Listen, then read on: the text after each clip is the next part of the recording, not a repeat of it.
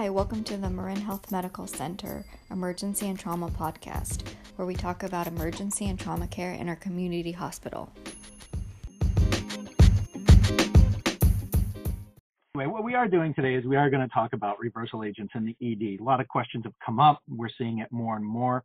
One of our goals with trauma has been to decrease our door to reversal time in our trauma patients with life-threatening bleeds. And so we've got a little Q&A session to hopefully clear some things up and make it a little bit easier. So, Chris, morning. Good morning. Thank you for having me today. Thank you for the questions. So as I was looking at some of our policies and best practices here, I think, should we start off with just talking about Pradaxa? Yeah.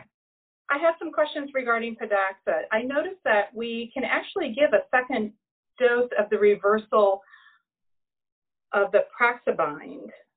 And how do we actually determine when to give that second dose? Well, really, there's no clear trigger on this because there's nothing that we're measuring specifically as far as blood tests are concerned. What we're looking at mainly in the provider, whether it's going to be trauma or neurosurge, is looking that there's no continued bleeding. That's the big thing. So that requires constant monitoring, maybe repeat H&Hs or repeat CTs to make sure that it's not getting any larger. Okay.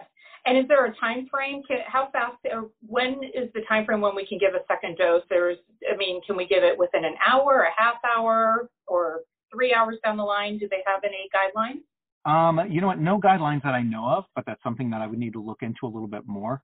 I think the big thing to realize, because this question has come up a couple of times, and that is with regards to the initial administration.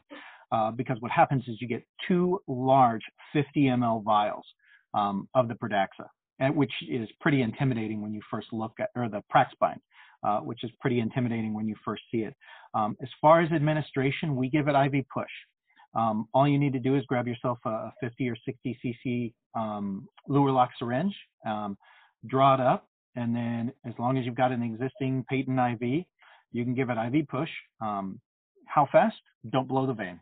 That's how fast. Okay.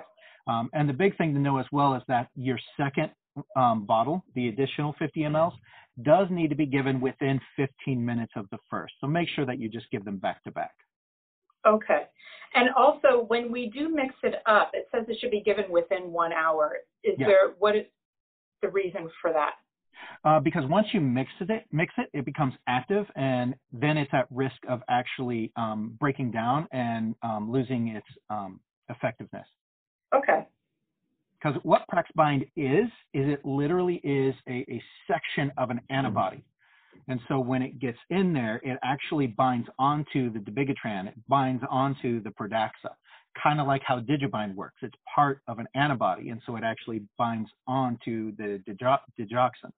So that's why once you mix it, because it is a protein, it's at risk of breaking down, so you want to administer it within that hour. But the reality is if we're ordering it on these patients, especially in the trauma patients, we want them to get it within that first hour. Okay. One other question I have regarding Pradaxa, and how important is it to find out exactly when their last dose or when they took their last dose? For the Praxabind? Well, actually, yes, or trying to get the reversal going.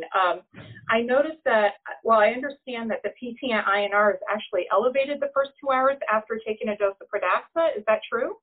Yeah. Okay. And it has to do with where its action is on the clotting cascade. Because what it is your PT and INR can still be elevated because when it comes to Pradaxa, it's actually working down at the thrombin level, which is already a little bit further down the cascade. Just a little bit, but not much, which is why you won't necessarily see a result within the lab work. And again, it depends on where these different agents work and where the reversal agents exert their effect. With the Pradaxa, the other thing is it doesn't matter when they last took their dabigatran, and it also does not matter what the dose is. There are other medications like Andexxa, which I think you have some questions about a little bit later, that it does matter, and we can talk about that when we get there. Okay. And one of the reasons why I was asking about the timing of when the patient has taken Pradaxa is because there is a consideration about giving charcoal if ingested within the last 2 hours. How often do we do that? I don't recall any time that we've ever done that. Okay. I have a question. How soon should we redraw coagulation factors after administration of any reversal agent, or specifically Praxbind? Well, it depends on the agent. For Praxbind, there's nothing that we're really looking at as far as reversal agents. So what will end up happening was, these patients are, again, typically ICU level patients. So there's no specific order set for using Praxbind, for using the reversal agent. And so it'll end up being at the discretion of the surgeon, neurosurgeon, or trauma surgeon when they want to begin repeating labs and looking at tracking and trending coags and H&H and all those things. Typically, though, for our ICU level patient, we know that it's more frequent, usually Q1, Q2, but again, it'll become dependent upon the provider. Other orders are more specific in when to redraw and what to redraw. And again, it depends on where that mechanism of action is at. Okay, thank you. Chris, are you okay if we move on to Andexxa? Yes, that's the next one I was looking at too. All right. So I know Andexxa is the reversal agent for Eliquis and Xarelto. Yep. Now, I was wondering, now that we're starting using Andexxa, would we ever choose Kcentra over Andexxa as a reversal agent for Xarelto and Eliquis? Yes. Some of the providers insisted on having that as still an alternate backup in case they're not seeing the effects that they're looking for with the Andexxa. I can say at the same time, there's not a literature to support its use in that regard, but it is still there as an alternative option. It is an off-label use. Everybody who uses it in that capacity knows it is. And here's the other thing, not everybody has Andexxa. Okay, Kcentra really is sort of a fallback for a lot of institutions that don't have access to Andexxa yet. Okay. So yes, we may still see its utilization, but usually as an adjunct with Andexxa. Okay. What is the potential harm administering Andexxa when you don't know the last dose of the anticoagulant? And is there harm in assuming and administering the higher dose versus the lower dose if you don't know? No. The main reason is because when Andexxa gets in there, it ends up looking like factor 10A. And that is where dabigatran and rivaroxaban work, is they work on factor 10A on a particular sort of part of the molecule. So what happens is the medications actually will favor Andexxa and go bind to it, and that allows the real factor 10A to work and therefore clotting to occur. So if you give too much, if they, haven't taken that much, or it's been greater than 24 hours, you're not going to cause any harm per se. I mean, you are giving a medication. It is a protein, so you can have hypersensitivity and allergic reactions, but really it's in less than 3% of the population. The most common side effects with most of these medications are headaches, nausea, vomiting, constipation, diarrhea, and in some you can see hypotension. The biggest thing that we're worried about with all of these is anytime we reverse somebody, whatever their underlying disease state is that they're on these reversal agents, now they're at risk for. So somebody in AFib or somebody with a history of DVTs or something like that, now they're at risk of having a thromboembolic event, which could be a DVT, which could be a CVA, which could be an MI, and any of these could result in death. Now, the reality is the studies show that about 12 to 18% of patients with Andexxa, when reversed, will have a thromboembolic event. The reassuring thing, most of those events are DVTs. And we know a DVT won't kill you. Now, if it travels, it will. But the patients that actually suffer catastrophic events is still a small percentage of that 12 to 18%. So again, it's reassuring. And again, it ends up being risk-benefit. These are patients that have life-threatening bleeds on these agents that need them reversed in order to survive. So that's the reason why we do it. Did I answer both components of that question? Yes, thank you. And I'm just going to ask another quick question while you're talking about complications. What should we watch out for once you've administered Andexxa, and how long should we be watching out for these complications? For Andexxa, the half-life is only about 2 to 4 hours. And then after that, the medications that are already in their system, like dabigatran and rivaroxaban, will, start working again. The main reason we need that 2 to 4 hours is we need a good clot to form wherever this life-threatening bleed is occurring, so that they quit bleeding and so that they do not die subsequently from whatever that is. The reality is we will hold them from their normal medication. That, again, will be up to the provider, because it may be 24 hours before they resume. It could be a little shorter, it could be a little bit longer. But again, most of the time the patients are out of the ED in that regard. The other thing, repeat the question real quick. I know there was something else I wanted to say. I was asking how long you want to be watching for and what these you wanted to monitor. Yeah, and what to monitor. The big thing, since we talked about the big events being thromboembolic, DVT, stroke, CVA, PE, monitor neuro, cardiovascular, and respiratory status. As long as you're monitoring those, and again, these are typically ICU level patients, Q1 hour, you're going to be safe. Thank you. Can you just discuss also a little more about the rebound effect you can have in 1 to 4 hours after the infusion? Again, that has to do with the half-life, because Okay. the medication will go in and it will bind, but after that, its half-life is up, and so now the medications whose half-life is longer than that of Andexxa can get back to work and start doing what they do as anticoagulants.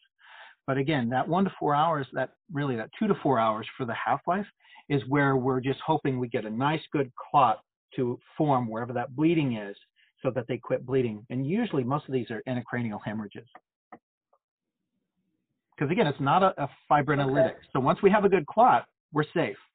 We just don't want the medication getting in the way of forming a good clot. Okay. Do we need any special equipment when administering Andexxa, such as a filter? Yes. What's nice is when you go to program the Alaris is set up by whether you're going to do the high or the low dose. Everything will be mixed by the pharmacy. It is a standard concentration.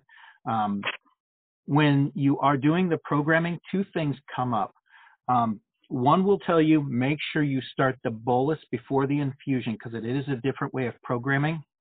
And I want to say a couple of months ago, I shared the video on how to program Andexanet, but I will make sure that I share that again, because it's a feature on using the pump that we haven't really used before. It's a little bit new and unique for us in the ED. The other thing is the alert will come up that also says make sure that you use at least a 0.2 micron filter. So make sure that you are using a 0.2 or 0.22 micron filter when infusing Andexanet. May I ask the reason for that filter? Again, because it's an agent that is mixed up, and because it is sort of a protein, it's just going to filter out larger clumps and stuff, which we don't want to get into the circulatory system. Thank you. And at this time, do you want to talk about tell us a little more about how the last dose will affect the amount of Andexxa we'll be giving, the low dose and the high dose? Yeah. The nice thing is it's built into the order set, so the providers will be able to go into the order set and take a look. Some of the providers, like Mark Basin Mitchell, were actually very much involved in the initial development of the order set and are very, very familiar with it. There's sort of 2 variables that you're looking at. One is how much of the medication did they get and how long ago. If it's less than 8 hours or unknown, and you know the dosing, and again, this becomes dependent on if the patient can give you a history, if family can give you a history, if EMS was able to get a history. Depending on the dose, and rivaroxaban and apixaban both have different dosing regimens, will determine whether you go low dose or high dose. And again, the timing of it as well, because less than 8 hours, you have specific dosing. Greater than 8 hours, it's always going to be low dose. Unknown will always be high dose, and greater than 24 hours is no dose. Thank you. Should we be considering also adding in any fresh frozen plasma and red blood cells at this time? Only if the patient is bleeding elsewhere, like say they have a significant solid organ injury and they need to be resuscitated, yes. But as far as FFP isn't going to give you anything when it comes to the reasons why we're giving Andexxa. It does have a place in other pathologies, and we'll probably get to those and talk about those a little bit later. So do we want to move on? Do we want to move on to Coumadin? Sure. I have a question. Would you give platelets to ever reverse Coumadin? No. Never. Nope. Okay. Not unless they are thrombocytopenic. Okay. In which case, you got to figure out why that's happening. But only if they're thrombocytopenic are we going to give them platelets. Okay. Okay, and that's a good question, because my question was regarding, back back before we had Kcentra, I believe our reversal was FFP. Am I correct? Yep. For Coumadin, and now we're just strictly using Kcentra. Am I correct? Yep. All right. So we don't do FFP any longer at all, or is it in special situations? It is not part of our algorithms. I do believe there have been times when they are still using FFP, but the typical algorithm now is actually the Kcentra with the vitamin K. And again, I know there have been circumstances where the docs have ordered FFP as well. And we can talk about why they would do that. But I'll let the questions go and then we'll come back to that. Okay, and regarding Kcentra, I know we dose it per the results of the INR. Yeah. So it's 25 units when you have an INR 2 to 3.9. But my big question, because as we're dosing it with the INR, are these ranges also going to be the same for the ISTAT INRs? No. Just because, again, the ISTAT is only approved for measuring INR for patients on Coumadin. When we start to reverse them, we're now throwing another variable into the mix. Okay. So you cannot say that that is a reliable variable, which is why, when we get an initial INR with a patient that we know is on warfarin, we can use that initial value because we know that value is reliable and is approved and is validated. So that's good. Once we start to reverse them, then that's where we're going to need to utilize lab. Yeah. I would just want to make sure I understand the answer to that question. So it's better to have a lab INR if we're going to be reversing them. Yeah. Start as a baseline. Yeah, because that's Okay. what's going to be tracked and trended throughout their hospital stay. We're the only ones that are using INRs, PT INRs in the ED. And again, only for patients on warfarin. Once we start to reverse them, we're now adding another variable with Kcentra into the mix that makes that an unreliable result. Okay. So I know that Kcentra and vitamin K are supposed to be given together. Is there harm if you do not give them together? And do you ever see where one is ordered and not the other? Is there harm? No, with a caveat. You do need to give the vitamin K as soon as possible. The PCC, the reason why you're giving it is because warfarin specifically works on an enzyme in the liver to stop the synthesis and manufacture of, I believe it's factors. Oh my gosh, I'm gonna have to look at my notes. It's factor,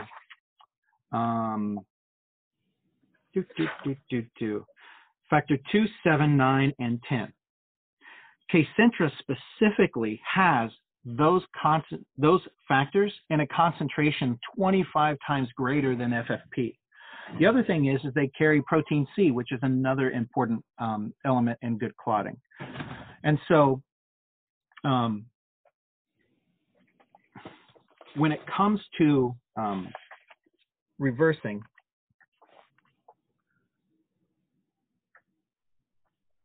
the other reason why we give the vitamin K and why it needs to be given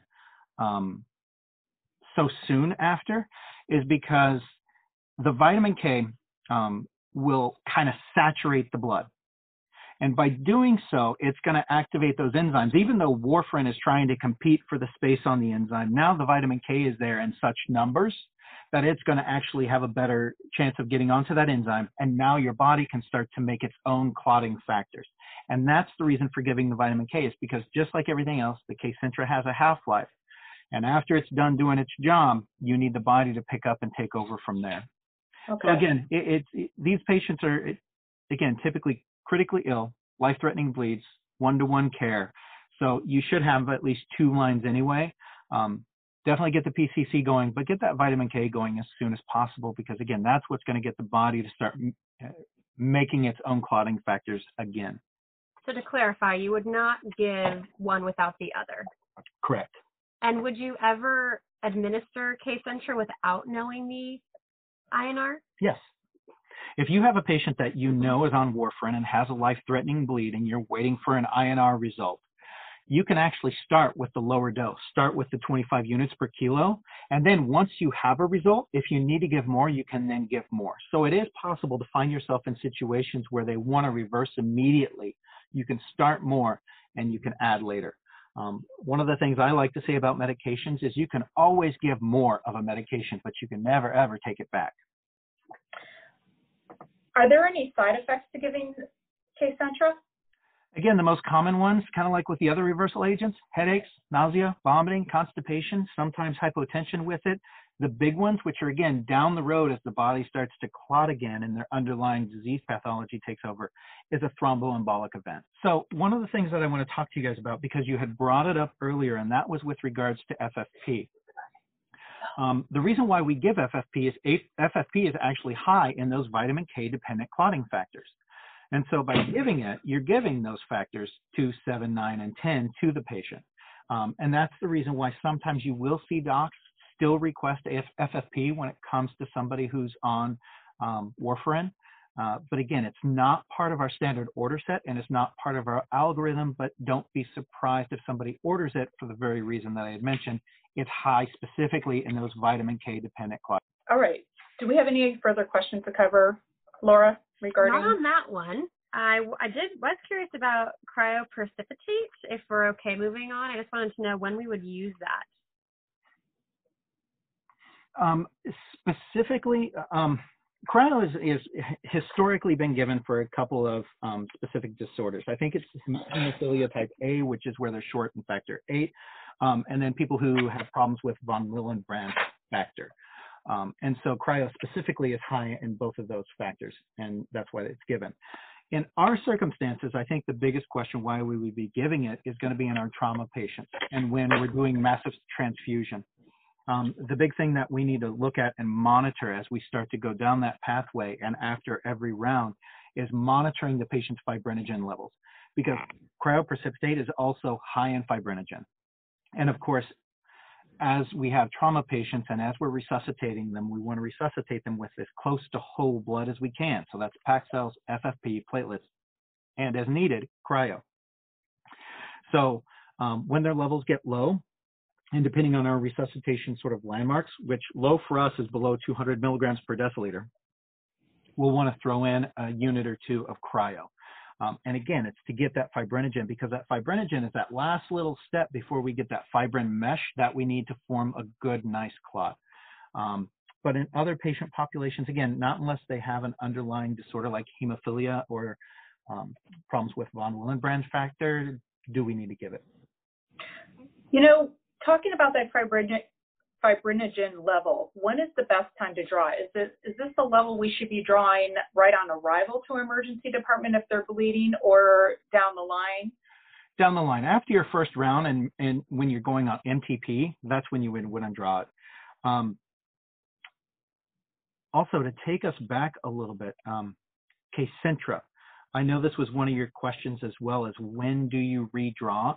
For Kcentra, you will redraw an INR 30 minutes after your initial administration. Okay. So that one has a very specific sort of criteria in its order set.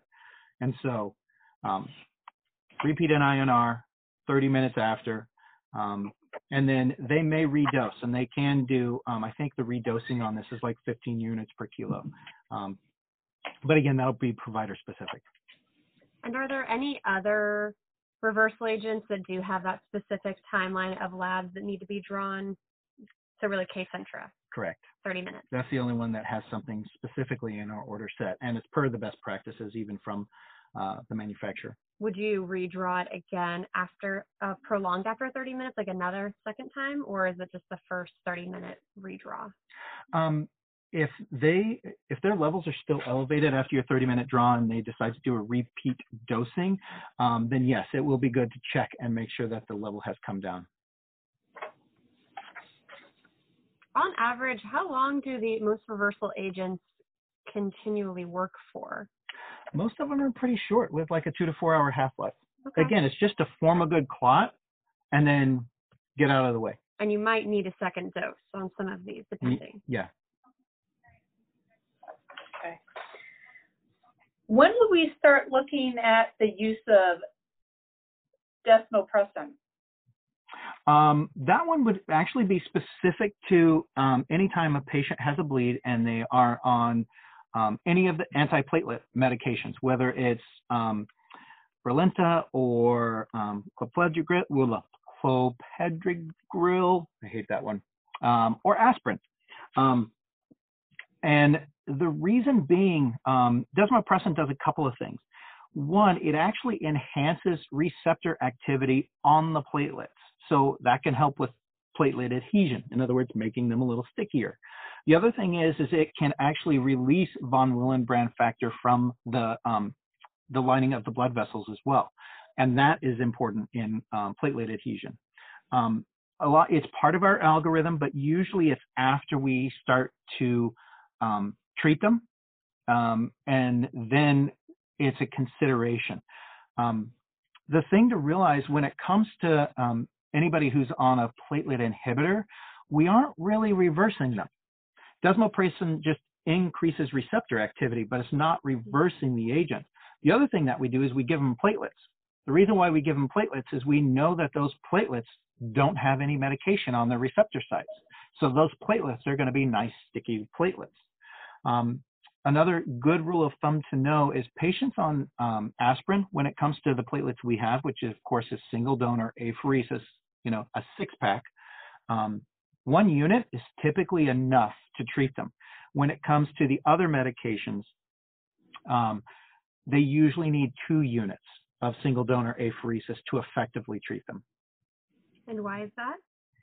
Just because of the mechanism of action, the way the aspirin works and the way the other medications like the clopidogrel or the Brilinta work, because they work on different websites, whether it's the glycoprotein receptor sites or the different sites on the platelets. So, and that's the thing, there's a whole slew of medications in there that work differently on platelets, which again is why we don't have the means to reverse, but we have the means to treat. And speaking of platelets, when would you give platelets in specifics for reversal agents? Again, if you have a patient with a life-threatening bleed that's on any of the agents that I attempted to say earlier, that is when you would give platelets. The other thing is, again, if somebody's thrombocytopenic, we're going to give them platelets. So when we look at Agrinox, and that has aspirin in it, would it be only given them the 1-pack or the 2-pack?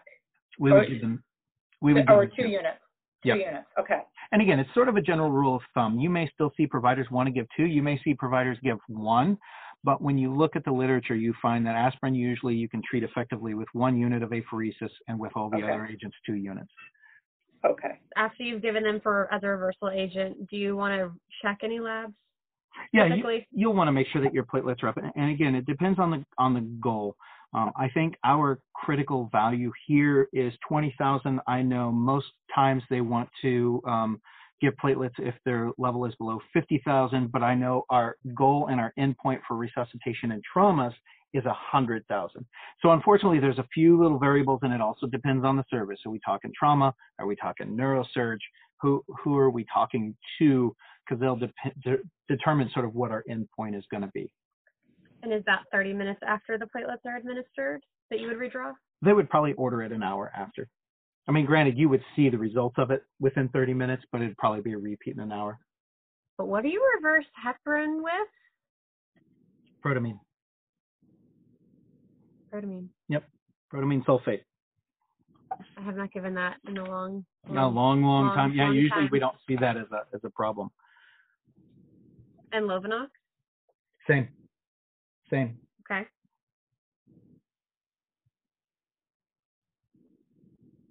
Is there any special way we have to give cryo that we should know about? No. Okay. It'll come down. You use your typical blood filter like you normally do. Blood banks should be sending down the appropriate filters if there's anything special that you need. And again, it's a very small volume, so you can just open it up and get it in. Okay. I've done it where I've actually used a large syringe and drawn it up and just given it push. It depends on the volume and how much they order. Usually, I think ours, and correct me if I'm wrong, Laura, I think ours are equivalent to, our one cryo is equivalent to 10 units. I'd have to check on that. I think one of the other questions that I've seen is with regards to administration of Kcentra. Pharmacy, again, will mix everything up and put it into an IV bag for infusion. Again, use your guardrails, because the nice thing about the guardrails is it will do all the calculations. If their concentration is wrong, it will alert you and call pharmacy. And your rate of administration is already programmed in there, because the rates of administration are a little bit on the wonky side. It's like 0.12 units per kilo per minute up to 8.4 mLs. It's programmed at 3 units per kilo per minute, so just let it, that's the default. Let it go, let it do its thing. But if you get any alerts, of course, call pharmacy and clarify. Kind of one more question I was thinking of overall. Would you say that any of these reversal agents are dangerous to give in large amounts, or are they all fairly safe as a general statement of giving high doses and administration? When it comes to high doses, again, your whole objective when you're giving this is somebody has a life-threatening bleed. Somebody has a bleed that is going to potentially kill them. So by giving these, you are turning off what their normal medications are doing. So again, your biggest risks with these are all those thromboembolic events. Now, are you going to see them in the ED? Highly unlikely. It's probably going to be hours, probably at least 6 hours to a couple of days down the road before you see this happen. But again, in the ED, you want to monitor. It is a risk-benefit analysis because they are not benign to do. And again, if you give high-dose Andexxa, and let's say that it's, because you did not know when they last took their medication and it was greater than 24 hours, you're not going to do any harm because they've already probably metabolized all of their agent and you're not reversing anything. If there's nothing for the medication to work on, there's nothing for the medication to do, so it's not going to cause any harm. Again, this is just the way Andexxa in particular is it looks like factor 10A, but it has no coagulation effect like factor 10A, so it's not going to do anything.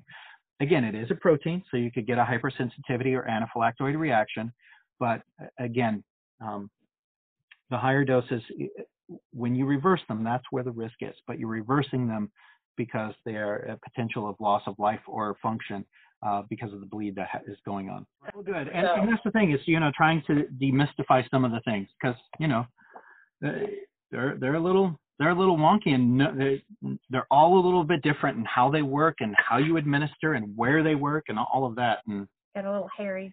I have to tell you something. I've learned so much just reading through the policy and procedure and then listening to you just in the last 24 hours.